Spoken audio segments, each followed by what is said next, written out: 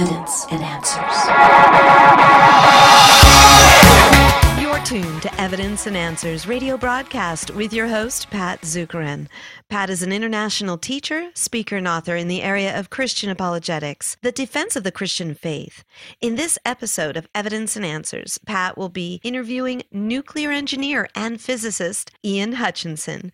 So to start, here's Pat with a few words. You know, a few days ago, a book came across my desk by Dr. Ian Hutchinson, an MIT professor, professor of physics and of nuclear science and engineering at the Massachusetts Institute of Technology. And the book was, Can a Scientist Believe in Miracles? An MIT professor answers questions on God and science. And I read the book, and it was quite a challenging book. And although I don't agree with Dr. Hutchinson on several of his points in the book, overall, the majority of it I agreed with, and I think most of our listeners who are Christian would agree with most of what he has to say. It is a challenging read, and I thought it was worthy to interview him because he is one of the top scientists in the world. Dr. Ian Hutchinson, a professor at MIT, one of the top scientists in the world, and he is a man deeply committed to the Bible and to be a disciple of Jesus Christ. So I thought it was worthy to hear from one of the top scientists of our time and also a committed believer in Jesus Christ. So although in the interview there are some positions he took that I would disagree with, and maybe some of our listeners may disagree with, I think overall we would agree with what the majority of the positions that he took. And so here on Evidence and Answers, as you know, we don't always interview people that agree with us down the line on every philosophical or theological position. In fact, we even have those, if you listen to some of my debates, who even oppose our position. But when there are people who have something worthy to say, like Dr. Ian Hutchinson, and people worthy to at least listen to, we'll put them on Evidence and Answers, even if we don't agree on everything they say. But I believe that this interview will be very challenging. I think his book is a very challenging read from a man deeply committed to Christ. And I think we'd agree on most of the content in his book and in the interview. There are parts that we may disagree with, but nevertheless, I think he had something worthy to say from a man who has done significant work in science and is committed to Christ. So that's why we decided to air this interview with Dr. Ian Hutchinson, and I hope it'll be a challenge to many of you who listen to this interview we had with him today. You're listening to Evidence and Answers, where we provide compelling evidence for faith and hope in Christ and biblical answers to the issues of today. Science and Christianity, are they at war or are they indeed complementary to one another? There's a popular idea in the culture today is that science and Christianity are at war and a serious scientist cannot believe in miracles. Is that indeed the case? Well, to help us address this issue is Dr. Ian Hutchinson. Ian Hutchinson is a plasma physicist and professor of nuclear science and engineering at the Massachusetts Institute of Technology. He was born in England, educated at Cambridge University, and received his doctorate from Australian National University. His research group explores the confinement of plasmas hotter than the sun's center, aimed at producing practical energy from nuclear fusion reactions, the energy source of stars. So, Dr. Hutchinson, welcome to Evidence and Answers. Thank you. It's great to be with you. Yes. Now, explain to us a little bit of what you do here. It says your research explores confinement plasmas hotter than the sun's center, aimed at producing practical energy from nuclear fusion reactions. Explain to us a little bit what that is all about. Fusion reactions are a type of nuclear reaction where you take light elements and you fuse them together to get heavier elements. That's the opposite of the nuclear energy that we currently know how to deploy, which is fission, taking heavy elements like uranium and breaking them up. That yields energy. Fusion is the energy source that powers the sun and stars. To make fusion reactions take place, you need incredibly high temperatures. Like the center of the sun, actually, we need them slightly higher than the center of the sun. And at those high temperatures, gases are changed in their character. The electrons are stripped off the ions and they become what are called plasmas. And these have interesting and important electrical properties. And what we're trying to do is to scale down creation's fusion reactors, which are the stars, bring them down to the Earth scale or the human scale and make fusion reactions work on Earth. Very difficult, but that's what I've been working on for most of my career. Yes, and you've written and spoken widely on the relationship between science and Christianity. You're an author of over 200 research articles and several books. So tell us briefly about your journey, how you as a student of science came to believe in a creator and came to faith in Jesus Christ. Yeah, I became a Christian when I was an undergraduate at Cambridge University. I wasn't totally ignorant of Christianity prior to that because I'd gone to a school that had a nominal connection to the Christian church, but I hadn't taken it seriously. I hadn't believed it. And although I had read and studied to some extent the New Testament, I didn't believe it, I guess. But when I went to college, Cambridge, I had two close Christian friends. These were people whose lives were attractive to me and whose friendship was important to me, and who took the Christian faith really seriously and believed it. And they invited me to go to a series of lectures given by Michael Green, who was a widely known Christian speaker at the time. And it struck me at that time as a new idea. I don't know whether I'd ever heard it before, but I certainly it hadn't had any impact on me. But actually, the evidence for Christianity is quite strong. In particular, the evidence for the resurrection is serious evidence that needs to be answered. And it was in large measure through that process that I eventually reached the point of realizing that to become a serious Christian meant committing one's life to Christ. And I took that step as a student then. And my Christian faith grew, if you like, with also my scientific knowledge through that college experience. That's interesting that you say that the evidence for Christianity was strong, especially the resurrection. What did you find in the arguments for the resurrection that was compelling for you? Well, I think the evidence for the resurrection, it's important to realize the evidence for the resurrection is not scientific evidence. It's historical evidence, by and large. And that's, of course, what it has to be. And the reason for that is because scientific evidence is based on reproducible experiments or observations. But for a unique event like the resurrection, you can't do scientific experiments on it. And in fact, you can't do scientific experiments on any of the unique events of history. So history, the facts of history are not established by science. History is a different discipline. The knowledge that history and historians have is different. But it's still real knowledge. I mean, we still know lots of things about the ancient world, about Caesar, about Cicero, about all the people who lived in those times, and we know some serious facts about the person of Jesus Christ.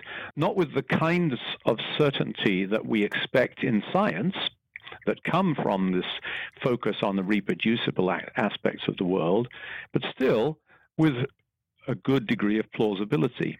So I probably shouldn't take time to go over the historical arguments for the resurrection, but they're all surrounded what we know about the founding of the Christian church, about what the disciples did, about the fact that they were willing to sacrifice their lives in support of the testimony they gave, which was that Jesus had risen from the dead and appeared to them. Yes. Now, one of the things that you stated there is that science, has its limits.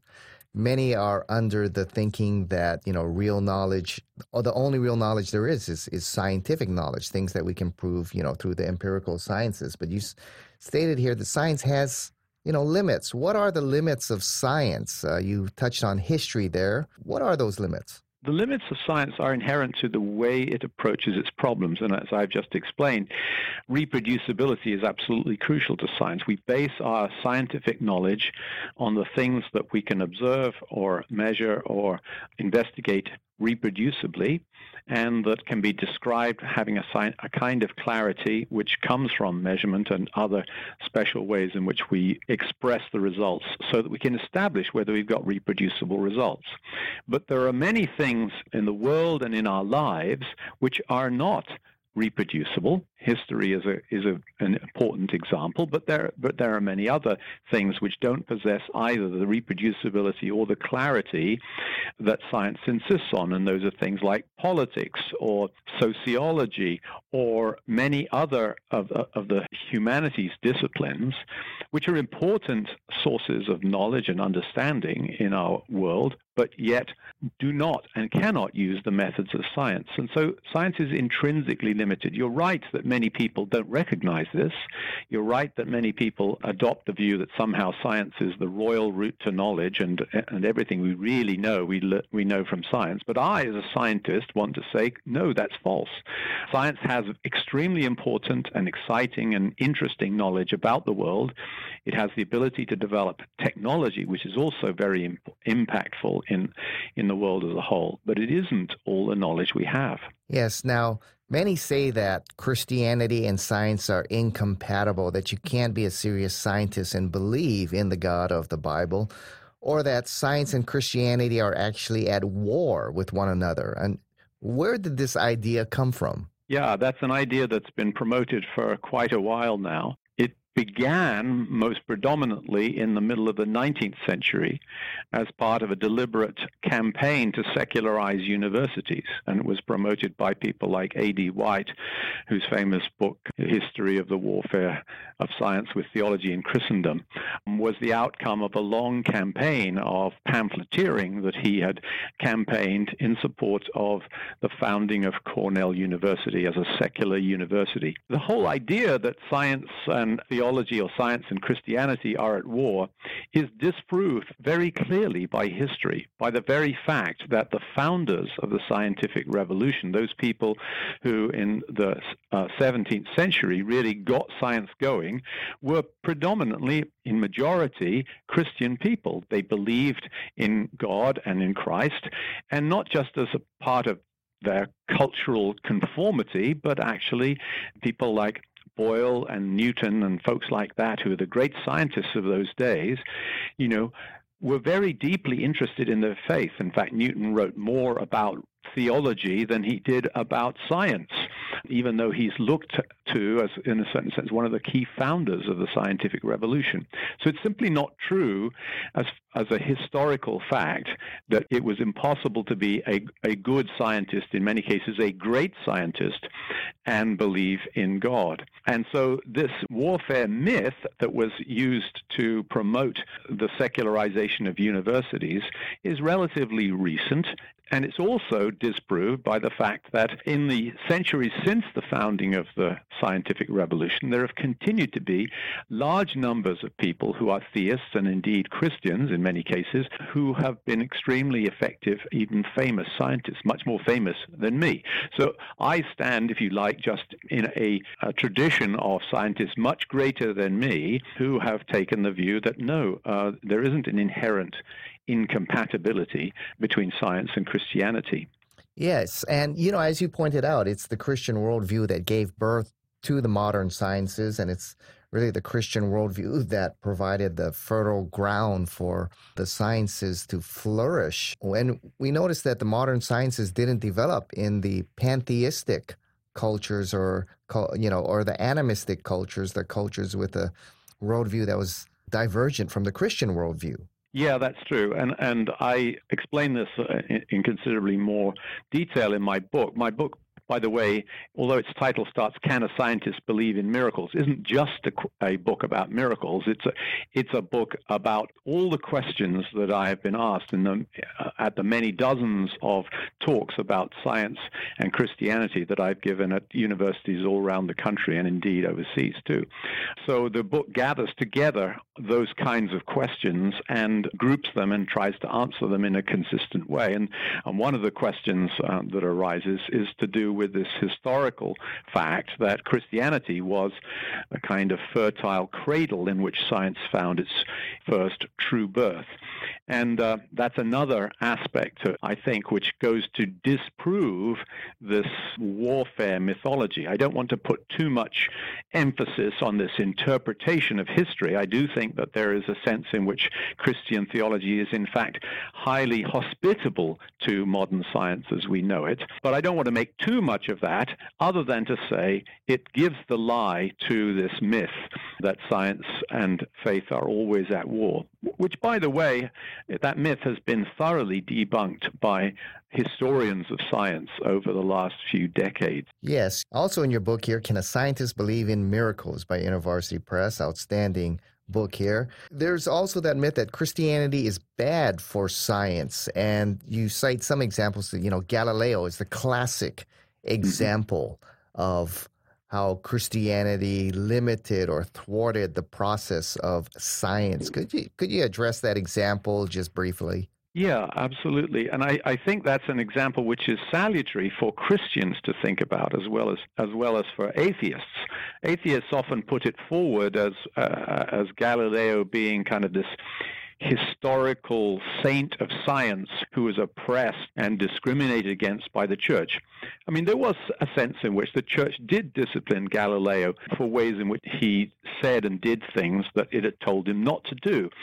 It's really a caricature of what really happened to put him forward as some kind of scientific hero in this. He was a prickly character in lots of ways. But I think what's interesting about the Galileo situation, of course, the Galileo argument was all about whether the sun orbits the Earth or whether the Earth orbits the sun. And there was growing evidence amongst the scientific community, although not convincing and certainly not any kind of complete proof, that in fact the sun did not orbit the Earth, but the Earth orbited the sun. And of course that meant that the Earth must move. And there were those very often scientists within the church, or at least aspiring scientists within the church, who argued from Scripture, pointing to the Psalms where it says, the earth is firmly established and cannot be moved, and said, well, look, there, the Bible says the earth can't be moved, so it can't possibly be the case that the earth orbits the sun. Well, that was just a misinterpretation of a poetic passage in the Bible, trying to use it as some deciding factor in a question of science. And that was a big part of what led to Galileo being censured by the Catholic Church for promoting the Copernican system. Of course, in the end, science has shown, and the Church now agrees, as far as I know, but essentially all churches agree, that the earth orbits the sun. And so what has happened to us and the Christian church is the interpretation of the scriptures has been changed. We no longer look at those passages in the Psalms and misinterpret them in the way that was done in Galileo's day and in some cases earlier. So I think it's important for Christians also to stop and say, well, what is the relationship between science and interpretation in the Bible, and realize that it's a two-way street. It's not just that I believe the Bible, and whenever science says something that appears to be different from my interpretation of the Bible, it must be wrong. It is that, yes, I believe the Bible, and certainly I personally have a very high view of the Scriptures, but I think it's vitally important to recognize that we have to interpret the Scriptures as we do any writing, and sometimes the book of God's works, in other words, nature, and the book of God's words, the Bible, can mutually help each other in terms of interpretation. So we shouldn't pit them against one another. We should instead use them to help us interpret them both.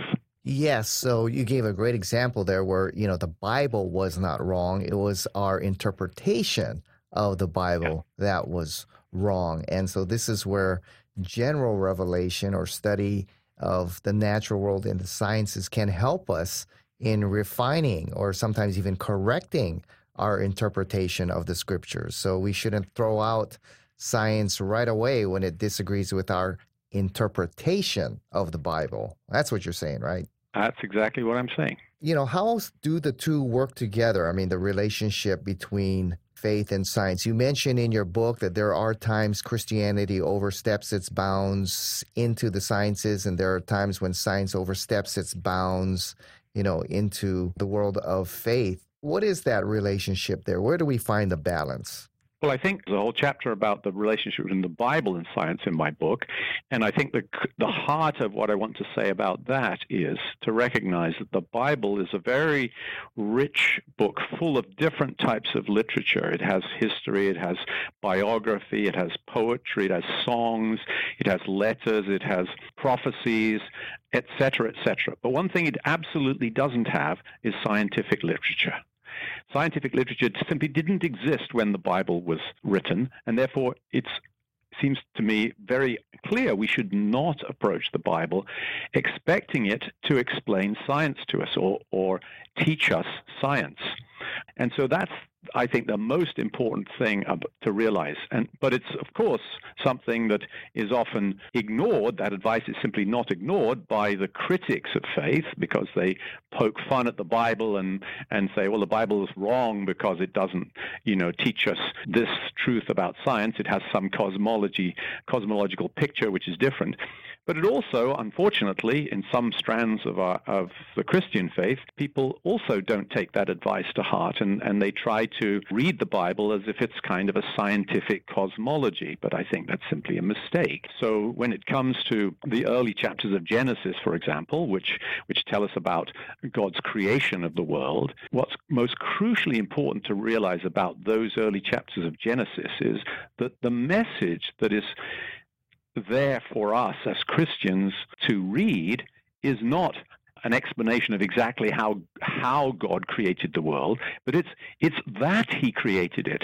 This was written to the early Hebrews who were surrounded by tribes with their own tribal gods, and the Hebrews themselves were learning through their interaction with God that their God was not just a tribal deity like those of the people round about them, but that if God was God, that God created the whole thing, that there was one God, and that he was the creator of the entirety. And I thought it was a great and challenging interview with Dr. Ian Hutchinson. As I stated many times on Evidence and Answers here, we interview men and women who do not necessarily agree with us down the line on all issues, but nevertheless, if they have done significant work and have something important to say, I believe they're worth listening to and having a voice here and discussing and challenging our thinking here on Evidence and Answers. And really, that's what we're all about. Dr. Ian Hutchinson is a man deeply committed to Christ and a significant scientist in our time today. He's an MIT professor in physics and engineering, doing some great work in plasma energy, and he wrote a very challenging book, Can a Scientist Believe in Miracles? An MIT professor answers questions of God and science. And there are many parts of that interview that I really thoroughly enjoyed and thought he did a fantastic job on, talking about the alleged war between science and Christianity, talking about the limits of science, talking about the shortcomings of scientism, the understanding of faith and science. I thought he did just an outstanding job there. It was a little uncomfortable, and I think some of our listeners might have been, when it came to the area of miracles. We agree that it is a violation of natural law. And, some parts I cringed a little when he talked about Peter's denial, perhaps being a good guess by Christ. I think that one, Jesus Christ being the incarnate Son of God, sees the future as clearly as he sees the present, God being beyond time and space. So he made a very accurate, miraculous, prophetic prediction of Peter's denial. I don't think it was a good guess. I think it was a prophecy that he saw clearly being the divine Son of God. The Red Sea, he may have just stated it in a way that was not clear. I believe that God used the forces of nature in a miraculous way to part the Red Sea. So it was indeed a miracle, not purely something natural, and I don't think that was his intent there. I agree that the Bible is a pre-science book. We shouldn't read too much science into the Bible. But one thing I wanted to make clear, and I'm sure Dr. Hutchinson would agree, where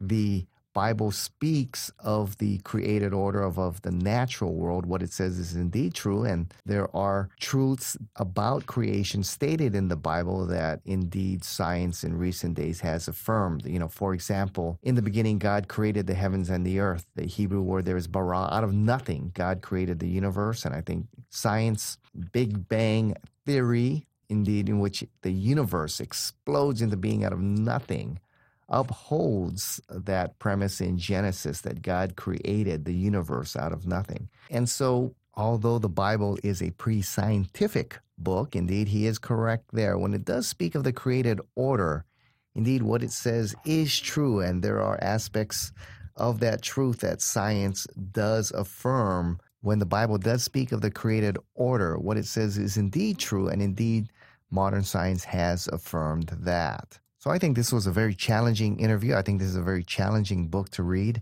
And I think overall we would agree with most of what Dr. Hutchinson had to say. So I hope everyone listening enjoyed that interview and found it very challenging. And I hope you come to the same conclusion Dr. Hutchinson and I have come to, that Christians do not need to be afraid of the sciences. God speaks through special revelation, His Word, and general revelation through His world that He created.